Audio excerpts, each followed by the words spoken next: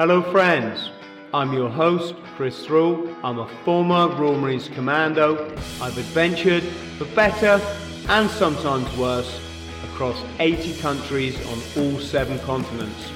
Welcome to the Bought the T-Shirt podcast.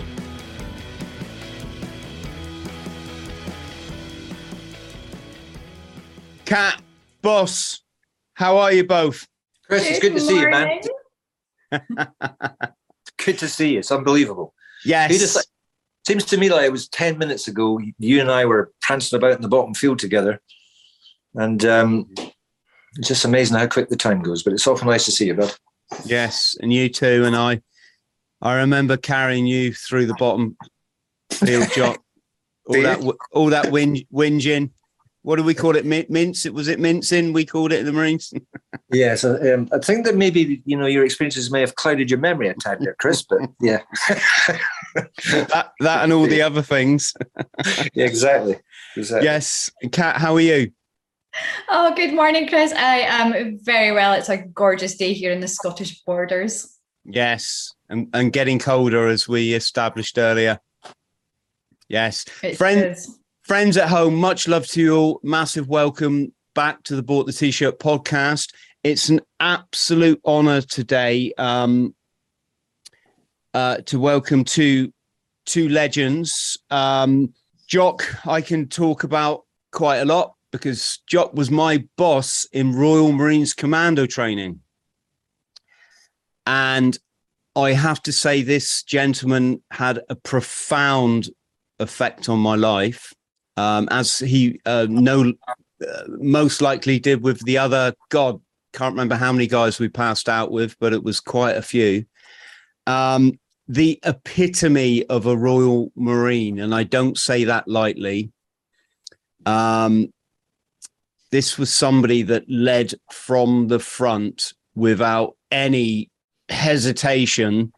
And Jock, I'm not just blowing smoke up your ass, mate. You were a man's man, and I've carried that with me all my life. I'm going to tell a little story, Kat, just bear with us. But we were up there on Woodbury Common. It was February, so it was bitterly cold. It was a particularly cold winter. I think it was -6 when we all had to get our equipment on and trot up there. The endurance course, for anyone who knows anything about the Marines, knows it's kind of epitomizes the toughness of commando training. It's this obstacle course set over 2.5 miles of the countryside. It's got water obstacles. It's got the Peter's Pool that you have to wade across holding your rifle above your head. When we did it, we had to break the ice to get across. And the most, I think, notorious, if that's the right word, obstacle on it is something called the sheep dip. And it puts the fear of God into bloody anybody. It's you basically have to get pushed underwater through a submerged tube, which is about that wide. You've got an inch on either side of you, depending on obviously how big you are. And as us nods, as we were called, they call you nods in training because you're always nodding off in the lectures. As we stood there just staring down at this obstacle thinking, oh my God, our boss, Jock, who didn't have to do this, just went, fuck it, out the way. And he stripped down to his combat jacket and jumped down in the water. And one of the, I believe it's a PTI, it might have been one of the other guys in our incredible training chain, just shoved him through. And I remember thinking there as an 18-year-old, that's a bloke. That is a bloke. And so, Jock, thank you so much for that, mate. What an intro, man. Yes. No, I'll pay you later. I'll give you the money later, mate. Yes. No, and Kat, it's great to see you. And Kat ties in because Jock runs an organisation called Horseback UK. Correct me where I go wrong here, boss. But really helping to helping to reconnect people from the military community and others. But really our job is to help people that have really hit rock bottom to reconnect to them, form themselves and reestablish themselves in the world. And I'll talk about that as we go on, but that's our mission. And that's how you met Kat. Do you want to explain how that came about? Yeah, I'll introduce Kat. I was a member of a team, the Royal Marines, which encouraged values which never left me. And speaking to Chris, it's great to hear that, whatever happens in life, I don't think that kind of experience does leave you. And we needed to put teams together to help the work that we do. And at the heart of that idea is the idea of empowering people from within the community, in other words, the military community, who've endured serious injury, life-changing injury, to be at the very heart of the solution that we're trying to create. To that end, we need people that have taken journeys in life which has taken them to the very bottom. And each course that we run here has 2 mentors on it. They've been through hell and then they've been through our courses, and then they use both these experiences to help connect people who within our world that need help. And the most difficult challenge that we face is getting people to admit to themselves and others that they need help. So it's that initial step, that first step in the journey. And the mentors are critical because, who better to start to encourage you or to give you hope that there's a future than somebody that's actually had to take the journey themselves. Now, Kat, we started a year and a half ago, 2 years ago, in fact, working with the NHS. The NHS was going through hell. There were people exposed to high levels of stress for a long time. And there were lessons that we'd learned with the military community that we felt were transferable. If we were going to keep up the same values as we had with the military, it was vital we found people from within that community that were able to be the heart of the solution. And I was introduced to Kat one day. And I think for Kat, it was a bit of a shock. So at that stage, I'm going to hand you over to Kat. You can tell the rest of it, Kat. That is very, very true. When I first got introduced to Jock, it was through friends, veterans that had been going up to horseback for about 10 years. And I'd heard all about Jock, but I'd had no need to speak to him. I was like, why do I need to speak to this guy? And he's looking after the veterans, blah, blah. I'm from NHS background, so nursing background. I've been a theatre nurse for 20 years. So part of that high performance team that you guys have just been talking about, because you go through horrific times with each other. Of course, you've got your mega highs or your mega lows at work and those stressful, life-changing situations that you've got to deal with day in and day out. So that's my kind of background. Then got introduced. So Kat, here's Jock. So back in the day, lockdown had come along, when everybody's isolated. And he came along on the Zoom chat. Not only is he on the Zoom chat, it was this summertime. Here's this cowboy. He had a cowboy hat on, no shirt on. He'd been out on the horses, prancing around. And that was my first introduction to him. And I was like, this guy's quite super cool. And since then, I have been had the honour to get to go up to Aboyne and spend time at Horseback UK over the last year, which has just been incredible. Kat, you're amazing. You just told me all of that, and you didn't mention the fact that you've had a wee mishap in your existence. Why I remember. Up there. Yeah. By the way. Sometimes I actually forget about it. So the major reason why I'm here and the major reason that I can connect to the veterans and everything when I come up is because I have had that life-changing accident. So it was July 2019, beautiful summer. I was across in Morzine doing some mountain biking because that is what I love. I love mountain biking. I loved all the obstacle races, all that kind of stuff. And I was just out one day, beautiful, perfect day, a bit like today, sun was shining. I was actually in such a good place in my life. I just turned 40. I was single again, but it was good. Life was so good and I was loving it. And I'm going along, and then had an accident, and it was a very bad accident because I broke my back and damaged my neck as well. So it was really, really, really difficult. And there I am lying pinned to the mountain, just going, oh Jesus, oh God, this is once I'd regained consciousness. And I'm like, oh, what's wrong with me? And I was like, I can't breathe. And my mouth was full of blood. And I was like, I'm spitting the blood out. And I'm like, I got all my teeth. So why have I got all my teeth? So I broke my nose. But then, I couldn't move. And then I was like, I just knew that I couldn't feel my legs. So It was pretty grim. And then I had to wait and wait and wait. And then eventually a helicopter came and got me and took me off the mountain. And I was just straight into surgery in Annecy. So I was in for 5-6 hours back surgery. And then when I woke up, you still think you're going to be fixed and you're going to be repaired. And I'm lying there. I couldn't communicate for 2 whole weeks. I didn't know what was going on because I'm my pidgin French from high school. That did not get me through. So eventually got flown home to Glasgow Spinal Unit, where you get the news, like, you're not going to walk again. And that is very, very, very difficult to deal with, being from that active, outside work. That's what I loved. I'm just such a sporty girl. So that was really quite horrific I don't even know how I dealt with it. So going through all that mentally and physically, I can chat about it more and more, but that is why I ended up being in touch with Jock and the Horseback Charity. And I've been on some journey since then. And that's the start of it. That was 3 years ago. This wasn't just a cheap ploy to get a ride in a helicopter, was it, Kat? Well, Chris, do you know what? That lunchtime, I'd been sitting with this group of guys. I didn't know them. They were all just bikers, and they were all helicopter engineers. And we were chatting about, Kat, we'll take you a ride in a helicopter. Yeah, a couple hours later, I was in a helicopter. So I know you're going to find this difficult to believe, Chris. I know you're going to find this difficult to believe, Chris, but I don't boast about my chopper anymore, mate. And I don't fly anymore. And I've got a glider strip at the bottom of the drive. I really enjoyed the time I flew, but I really enjoyed it in the military. When I came out, I hated it, and I gave it up. So I don't know.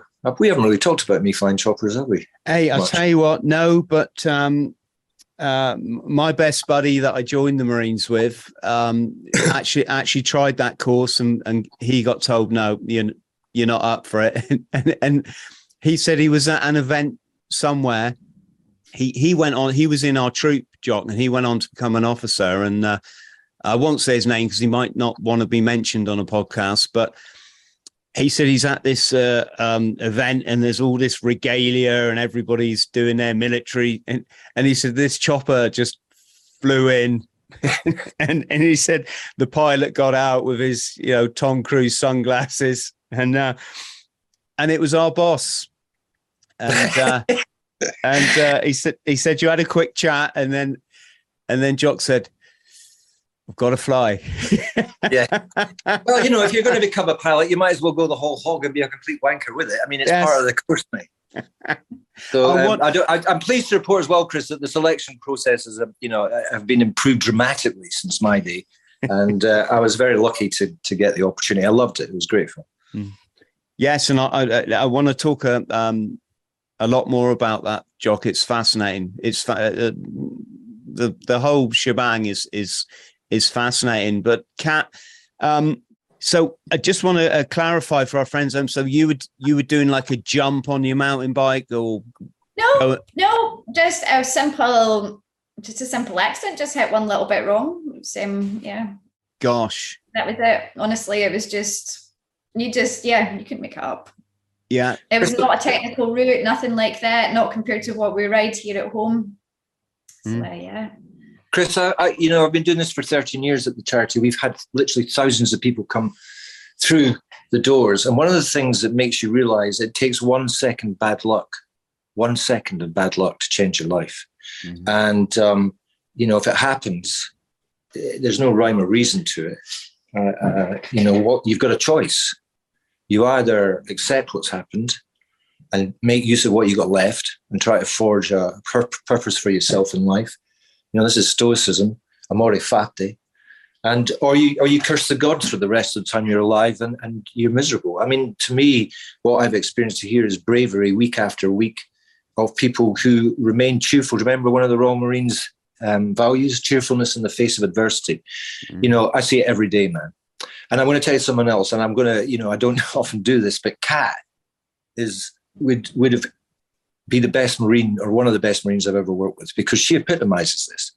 Never met anybody with more reason, lost more, never heard her complain about it, never heard her say anything about the past, just what we're going to do next and how we're going to help other people moving forward. So, although I do something very different to what I did when we knew each other, the values that I was taught and we shared together are the same values that the whole charity and the whole initiative still holds very close to their hearts, man.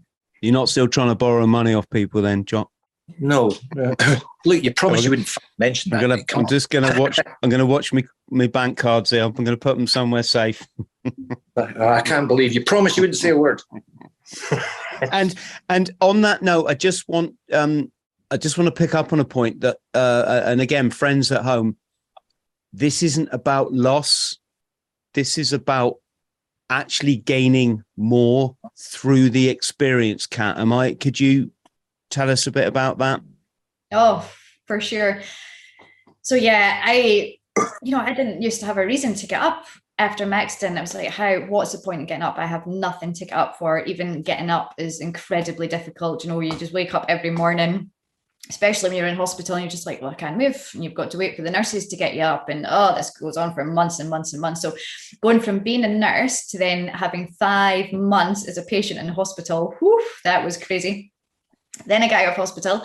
And again, I'm like, well, why do I need to get up? There's nothing to get up for. Life was really mentally and physically just horrific. It was really difficult. Then the pandemic came along and it got worse. That isolation was absolutely horrific. And I couldn't see a way out. I was like, well, there's nothing. What am I going to do? And then it was after that phone call with Jock here.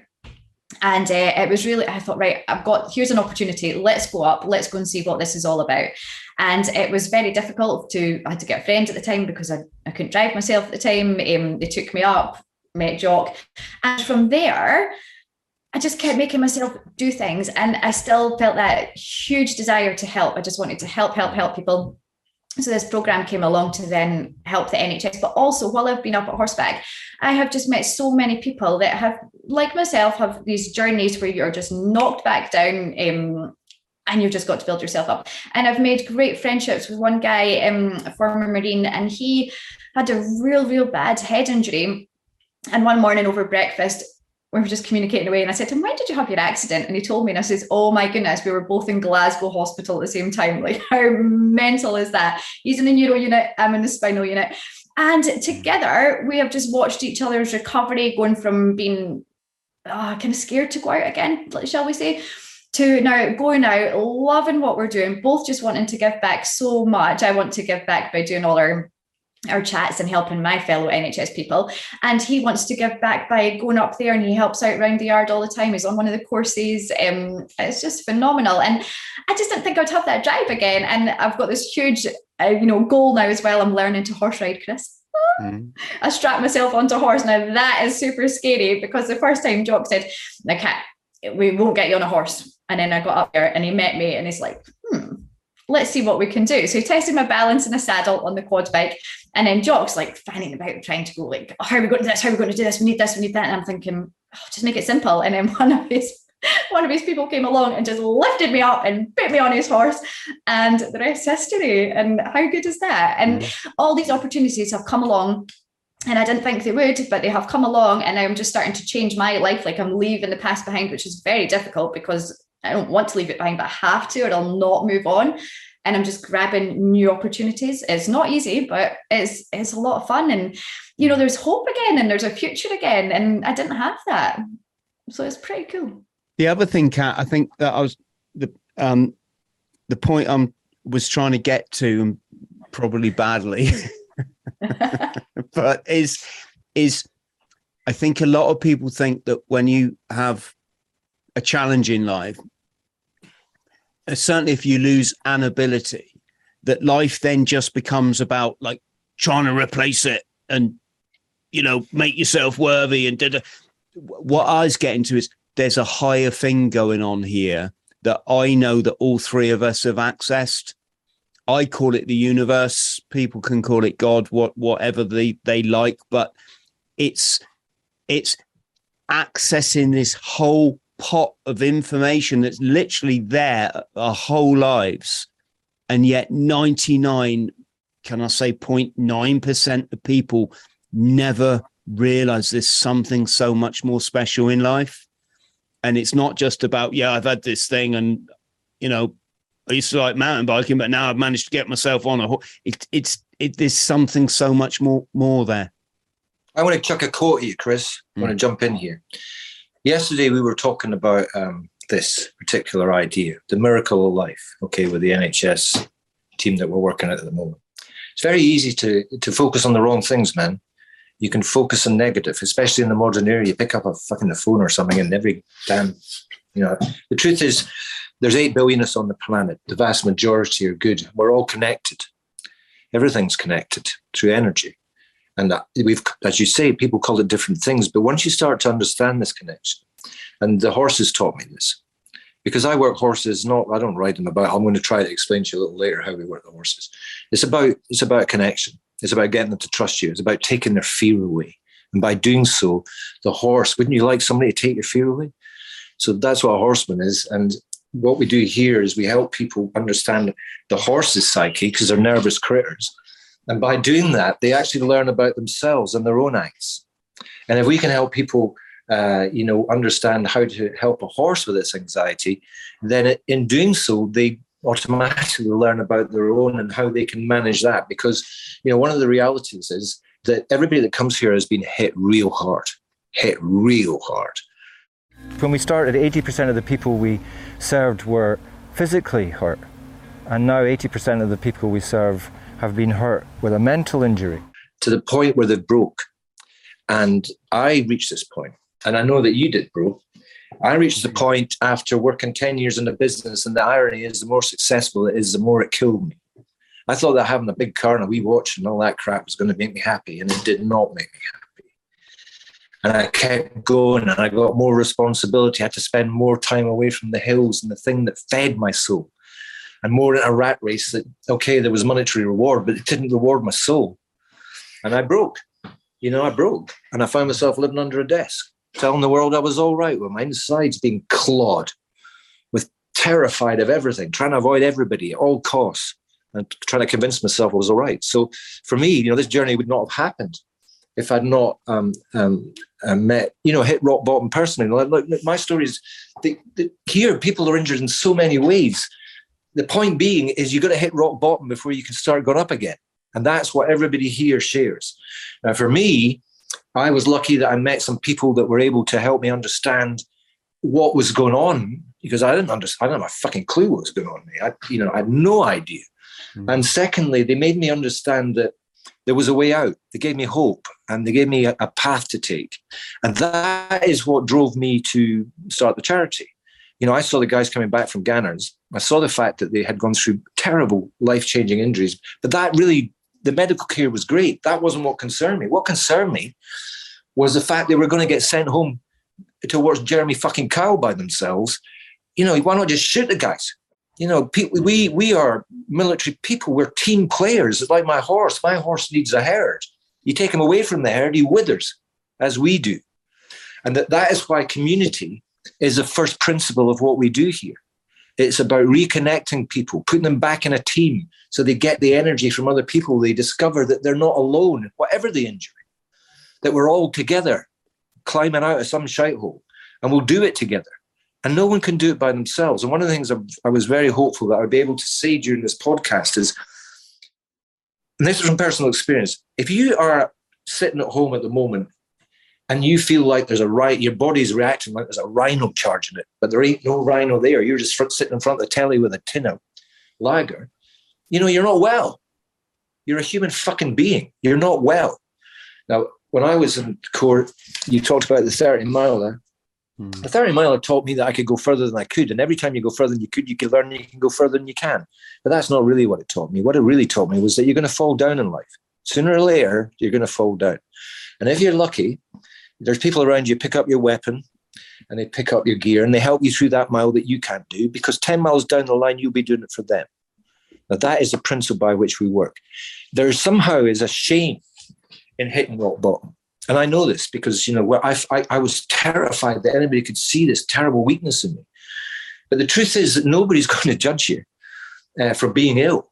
And if you want to know what bravery is overcoming fear. And therefore, if you're sitting at home and your guts are clawed and you can't think straight and the old world's going to hell and you've cut yourself from other people, you're ill, dude. You're ill. And you need some help. And this is going to be the bravest fucking thing that you'll ever do, is ask for help. Okay? You want to be brave? You want to show me that you're a big, strong, we got SF people outside at the moment. everybody will break. And the truth is, the bravest thing you'll ever do is take that first step, which is just admit it to yourself, put your hand up and ask somebody for help. It don't matter who you ask. The minute you take that step, you're turning that journey around. And that's really what we're all trying to do here, is help people find a way out of this, the darkness that they find themselves in, reestablish themselves, give them a team, give them a purpose, which is to help other people and empower them. A bad experience in Kosovo, when I went to Kosovo, and when I came back, things weren't right, just went downhill from there. But I've never really been near a horse in all my life, so it's been completely different. So it's really brought me out and made me feel like somebody again. I'm smiling at it a bit here, Jock, because you mentioned daytime TV. And when I was, after I got back from Hong Kong, and I was, the doctors told my family they should put me in basically a mental health facility, and that I'd probably be there for the rest of my life. What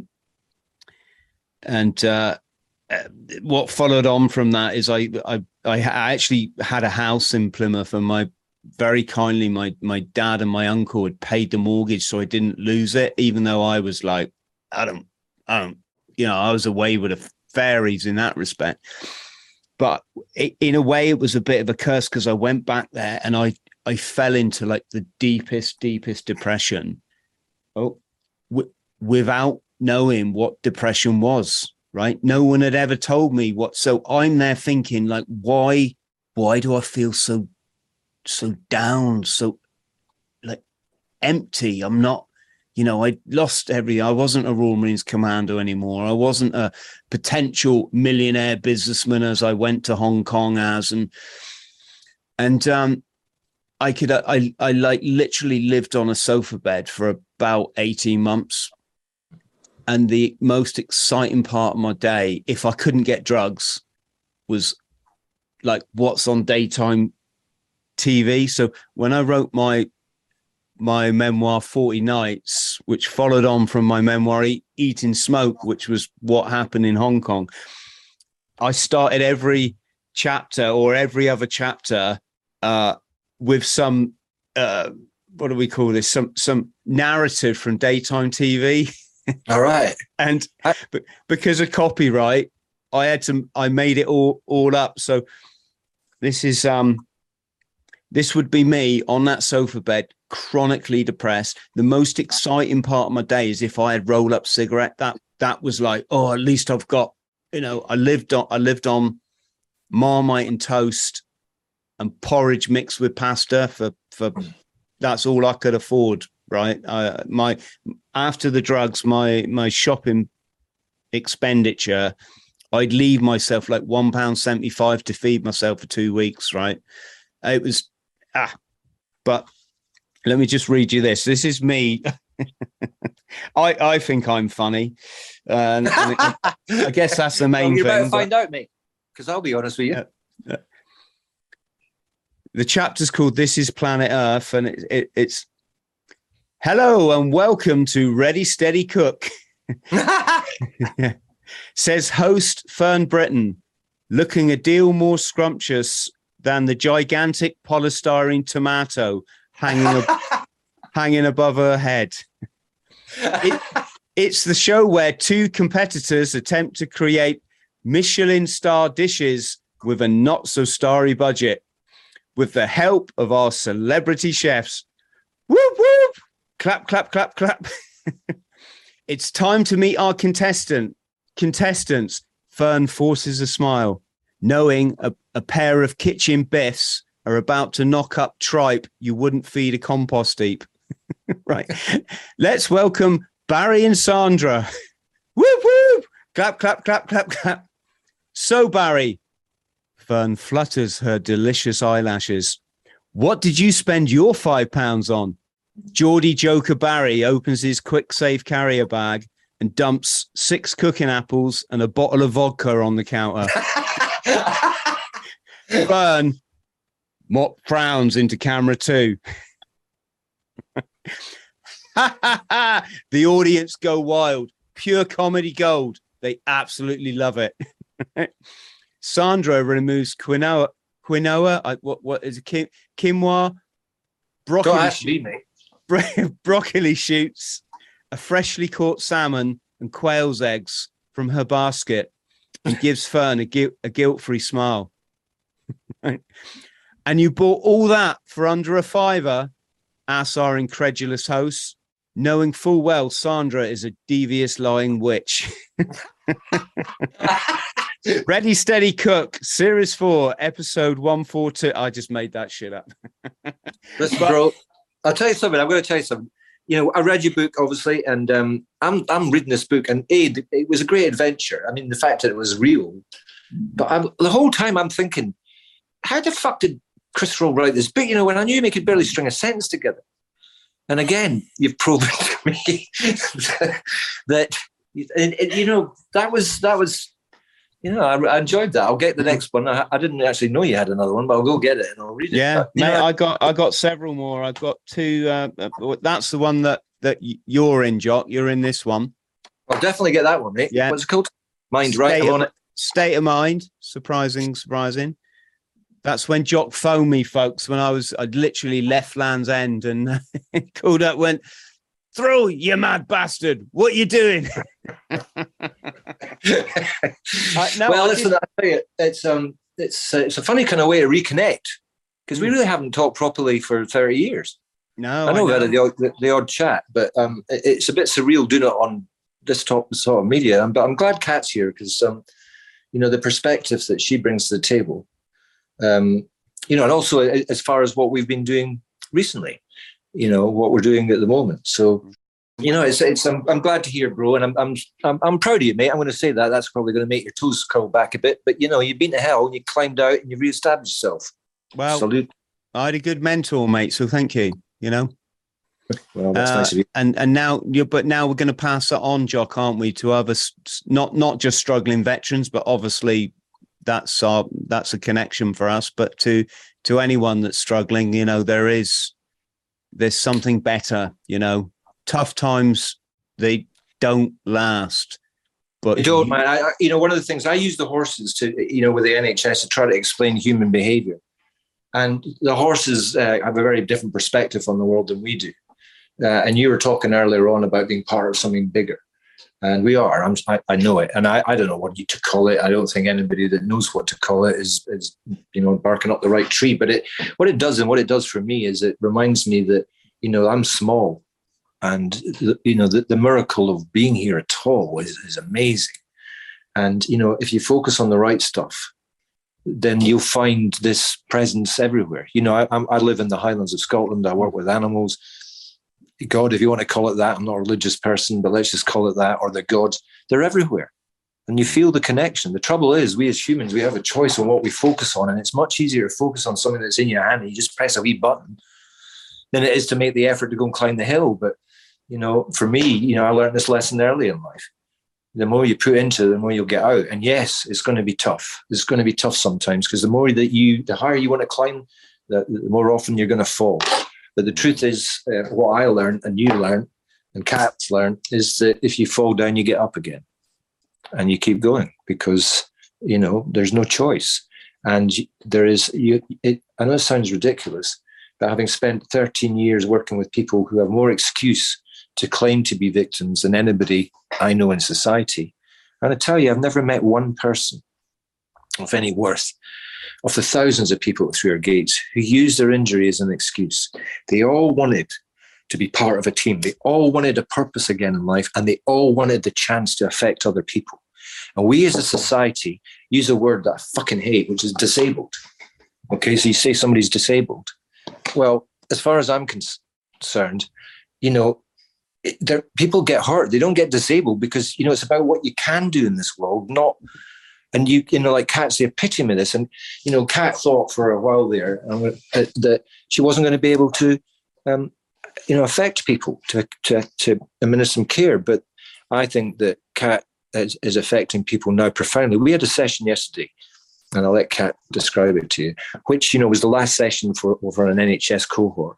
And, you know, these are people that have been under great stress for a long time. They had to face COVID. Now, as far as I'm concerned, I'd rather face, you know, the entire Russian army armed with a small toothpick and a you know, one running shoe than go into a war with something that I don't understand, that could kill me. I think that's brave, man. And these people have had to face all that and the challenges that brings up, and they're a bit burnt out, you know. And our job is to empower people like Kat and others to make them understand that it's perfectly normal to be burnt out. It's all right to fall down. It's okay. You're human. Okay. There's no shame in this. But the shame would come if you don't admit it to yourself and don't realize you need a little help sometimes in this world. And I'm repeating myself. But we're here, you know, I have a vision, and it was the same vision as I had 13 years ago, was I want to change the way that our society thinks of people that have taken a major hit. And instead of calling them disabled, see them as a major asset in helping others. I mean, who's better to lead you out the dark than somebody that's actually been there and climbed out themselves? You know, so that's at the very heart of everything that we do.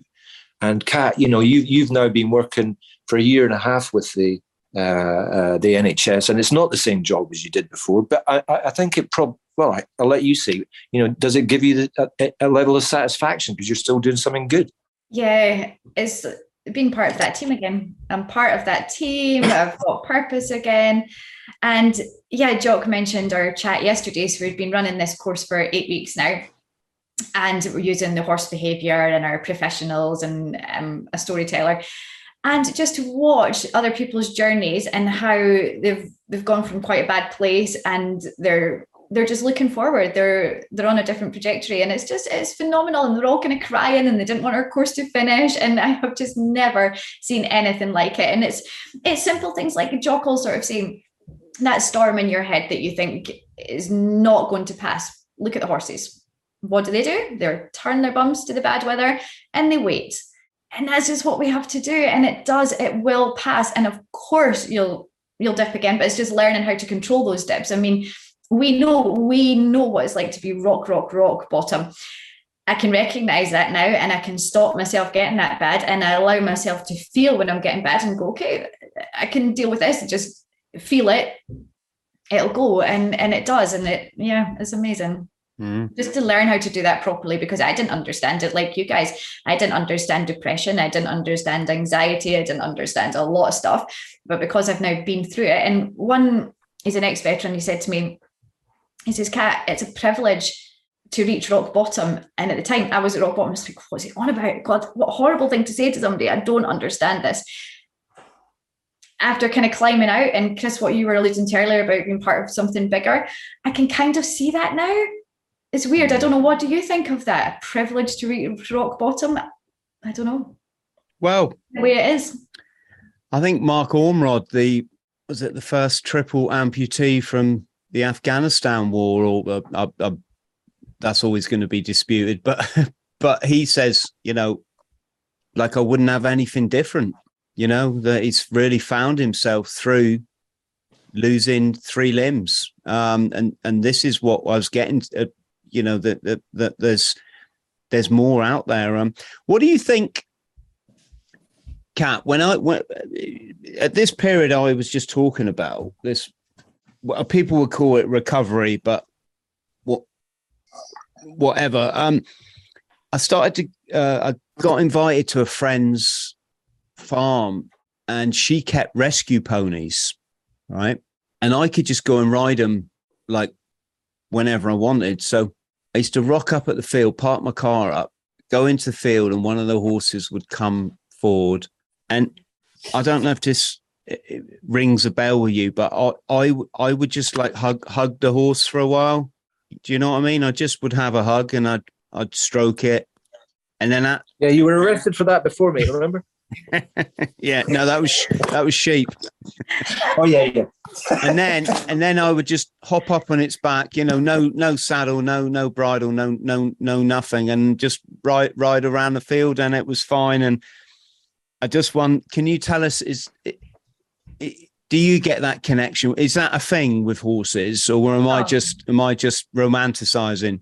No, it's a thing. It's definitely a thing with horses. I don't even need to be right up. I just take the dog out this morning and I'm looking across at the field of horses, and it just makes you feel calm. It makes you feel better. And then when I'm actually up in a boyne and I'm right next to the horses, it's exactly that. You just being next to them, it's phenomenal. They're very special. Do you worry about taking a tumble? I do. But I can't let that stop me, because else what's the alternative? To sit on the sofa and watch daytime TV? No way, Jose. So it's very scary. And listening to you saying you just rock on up and you can jump on bareback, of course, that's what I used to do, obviously. And now I have to sit there, and it kind of kills me because I have to rely on a lot of help. But I'm getting used to that now. I'm getting used to the fact that I need help. So somebody will go and get my horse for me. Somebody will tack the horse up for me, because Western saddles are very, very, very heavy. And further down the line, I might come up with some sort of solution to do it myself. But at the moment, I very much have to rely on people. So that is really hard. I can't just do something when I want to do it. I've got to always go along with the time flow, blah, blah. And then even when I'm on, so I've adapted this little belt. So it's like a wee seat belt, and that just anchors me in. And then I'm just learning to do all the neck reining and things like that. So of course, sometimes I think, I have got to have the utmost trust in this horse, because if it goes down, well, I'm stuck. So I just have to have that utter trust, but I have to do it because I just have to keep going, and I just love it. The horses are amazing. One of the things I saw in Kat, when I met her, was this is an adventurer. I spotted it immediately. Maybe it takes one to know one, and the gods had somehow stolen one avenue of adventure away. This is somebody that likes to push herself. And it occurred to me that unless I scared the crap out of her fairly regularly, she was going to get bored. So part of what we did was we really pushed the envelope. We went quick. We had started off, Kat, bonding with a horse. And then, within a few weeks, we're up the top of a mountain on Kat's birthday, and that was very appropriate. We found ourselves, probably 1,000 feet up, away from everything. And I don't think you ever thought, Kat, that you would be in a situation like that again, where you could, you're part of the world rather than, in a wee building. And for me, I've got to tell you, I've got as much out of the journey with Kat as, or more, because, what Kat doesn't really understand yet is that the effect she has on people. And again, we've done a lot of smoke blowing during this, which is rather appropriate concerning who we're talking about. But the truth is that Kat epitomizes this idea that people that have endured very difficult injury and recovery have so much to give. And if we can empower people to do that, then they find the purpose in the community and the life that we all need to be happy as human beings. So, this is a big vision. So the problem, what I'm trying to say is that this is something that we've been working on for a long time with different communities, young people, but we learned from the military community. It was those people from Afghanistan coming home, bodies changed, minds changed, to help them feel part of something, to give them a new purpose in their life and identity. You're part of a team now again. And, that we want to scale that up, and we want to affect the NHS. And that's a big focus at the moment, because the NHS, in my opinion, really needs a bit of help. They've been through hell where they're losing too many people. And, I know the people that can help them. And the people that can help them are people like Kat. Yes. Oh, Jock, can I just say something? So on that day, Chris, it was amazing. I turned up and Jock's like, Kat, we're going on the horses. And I was like, yes. And he's like, no, we're actually going to leave the farm, leave the yard, go up into the hills. And I was scared. And that is the furthest as well I've been away from my wheelchair. So, I've got to think, like, where's my chair? What am I going to do? How am I going to cope? But Jock just put me on, and off we trundled for a good few hours. And it was so special. We didn't even need to talk. It's like you say, there was something bigger out there. And we just Jock didn't even talk. Can you imagine?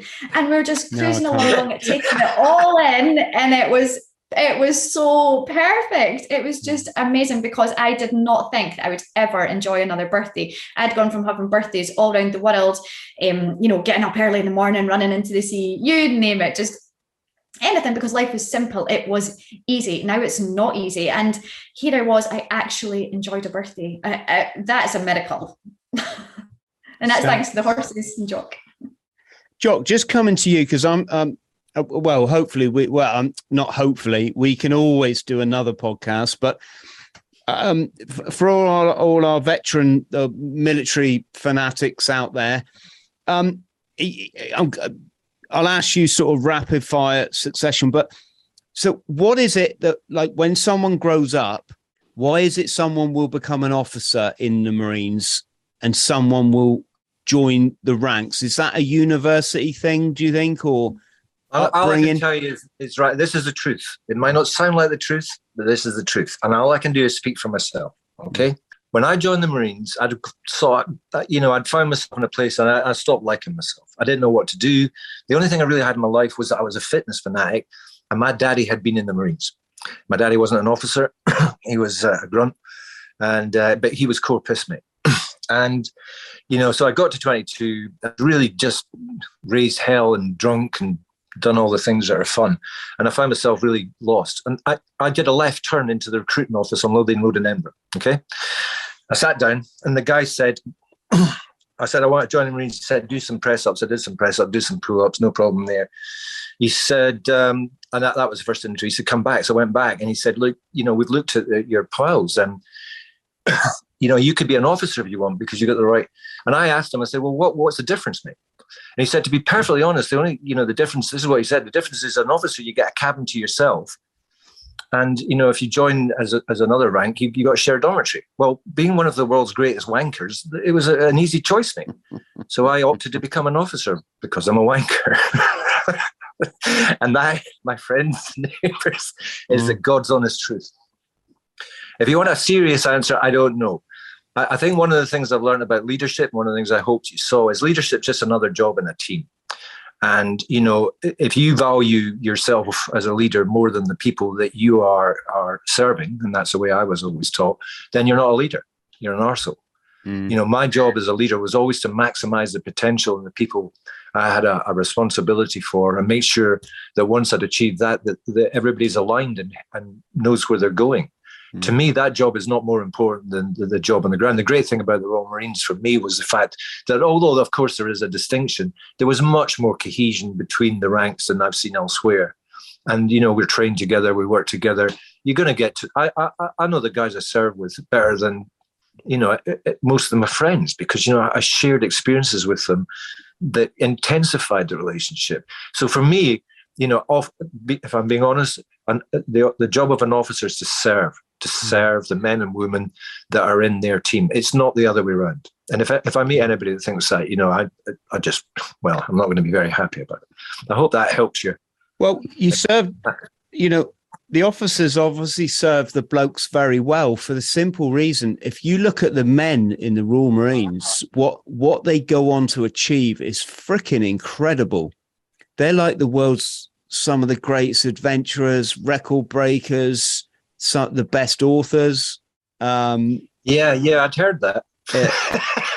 Podcast hosts. Yeah, well, I hope I'll tell you what I think, Chris, is I think that you learn a set of values in the Royal Marines that will stand you in good stead wherever you go.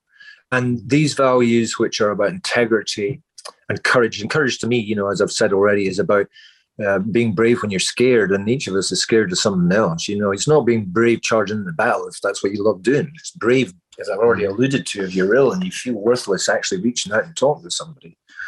The one that I always felt was most important was cheerfulness in the face of adversity. To me, this value will get you through life better than any. As I've alluded to, the gods can be cruel.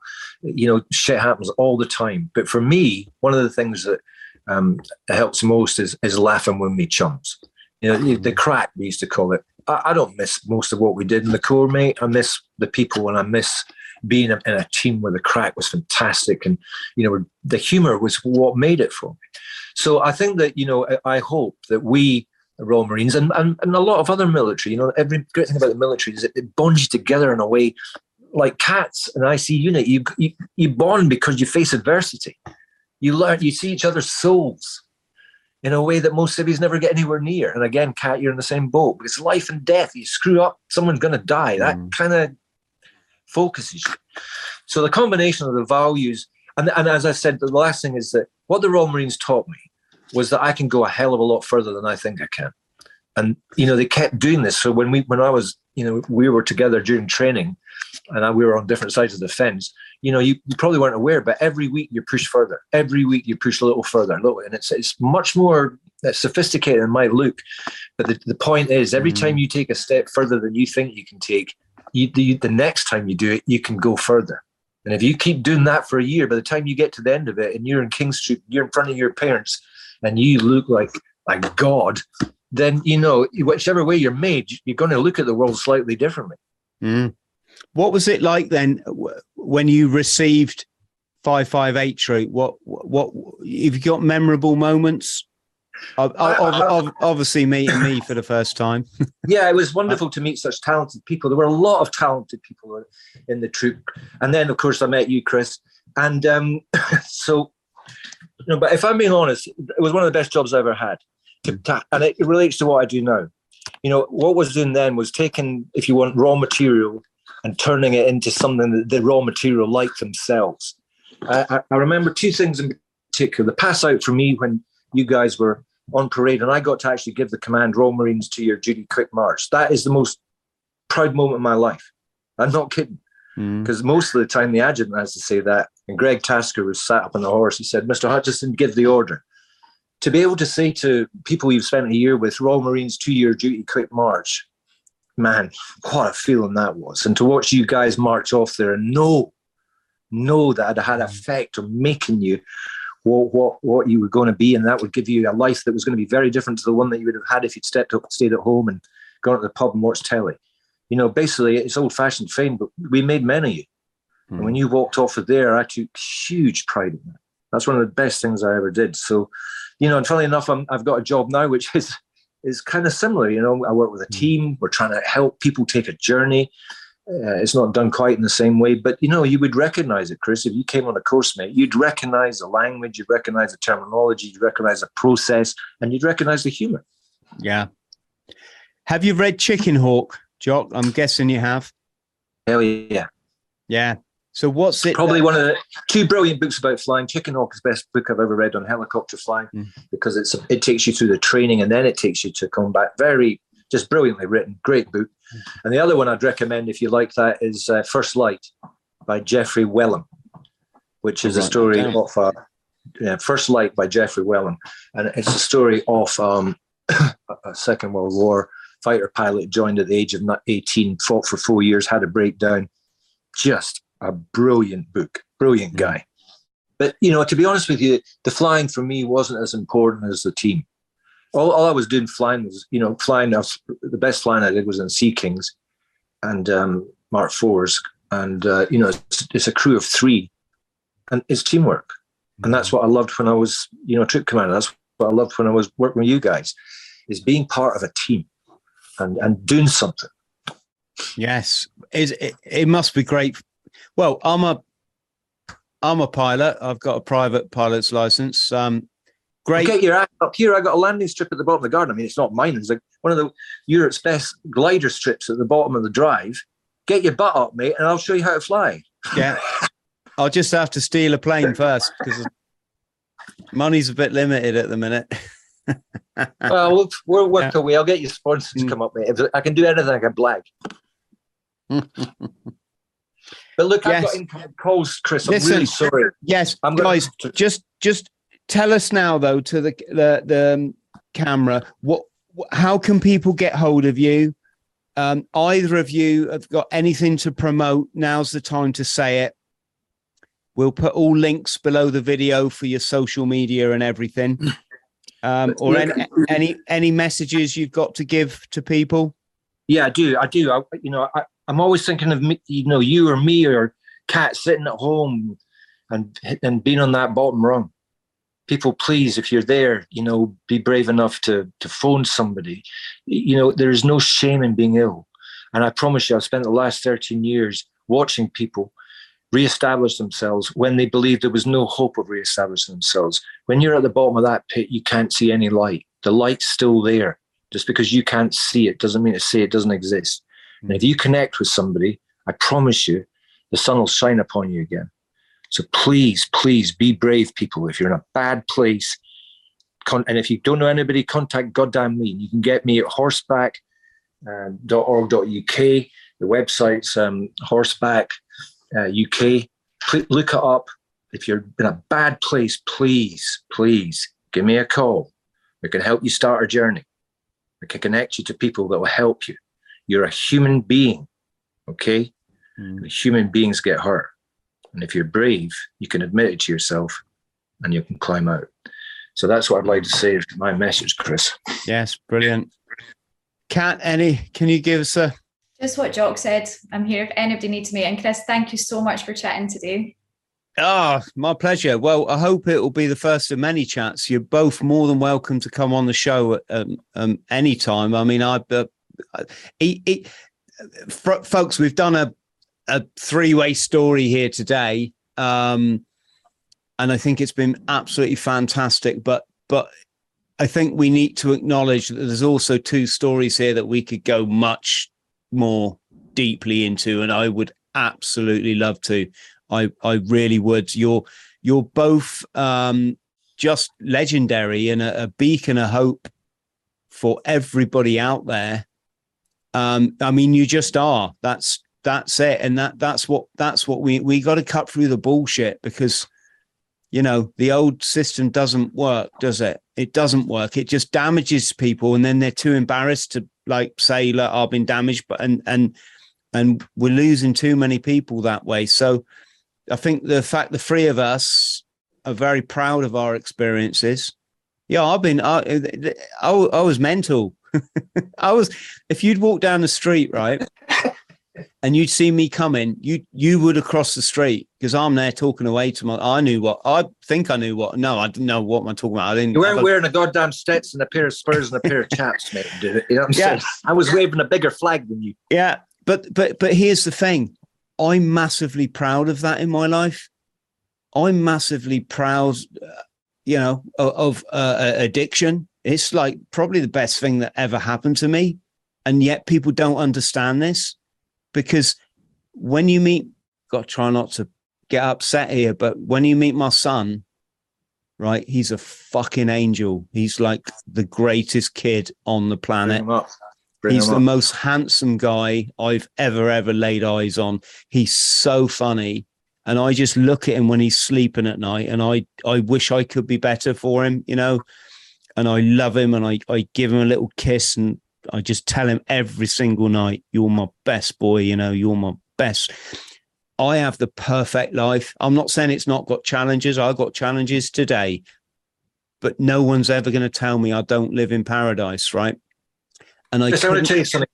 Everybody that I've met that's taken a journey like you've described, the thing that happens is when you hit rock bottom is you realize how precious life is, how brief it is, how lucky you are. And for some reason, you can't get that until you really hit the depths. I'm going to leave you with a famous quote, and it's at the beginning of, you're not going to fucking believe this thing, but since you're the writer, I'm going to quote a writer. He was considered quite a decent writer, a guy called Tolstoy. You might have heard of him. And at the beginning of War and Peace, there's a quote, and I use it when I'm doing my courses. And it runs, I've never quoted anything accurate in my life, but it runs along the lines of this. The most important thing, but sometimes the most difficult thing in life, especially if you're hurt, is to love life, because life is God. And therefore, to love life is to love God. And it seems to me the conversation we've had today about something bigger than ourselves and all the rest of it, and what you just said, that to me is the most succinct description of what's going on in this mad world of ours. And we have a choice. We either embrace that love, or we look at all the negatives and we convince ourselves that people are bad and the world's bad and we're all doomed. Look, it's a miracle we're here at all. It's beautiful. Enjoy the little time you get. And the way you're going to do that is to connect to other people and to find a purpose. And the purpose you need to find is helping others. Absolutely. On that note, then, guys, just stay on the line so I can thank you properly, but I'm going to push the button off now. But just, Kat, keep smashing it out the park. Jock, big thank you again for everything you've done for me. Massive love to both of you and your families. So everybody at home, I hope you've enjoyed this as much as I have. If you can like and subscribe, hit the notification bell. That's really going to help the channel. And my final word is, if you're struggling, reach out, because there's a future there for you. You haven't even realized yet. And it's bright. It is. See you, folks. Friends, thank you for listening to the Bought the T-Shirt podcast. Please like, subscribe and share. And don't forget to follow me on social media. Username Chris Thrall. Instagram Chris.Thrall. Thank you.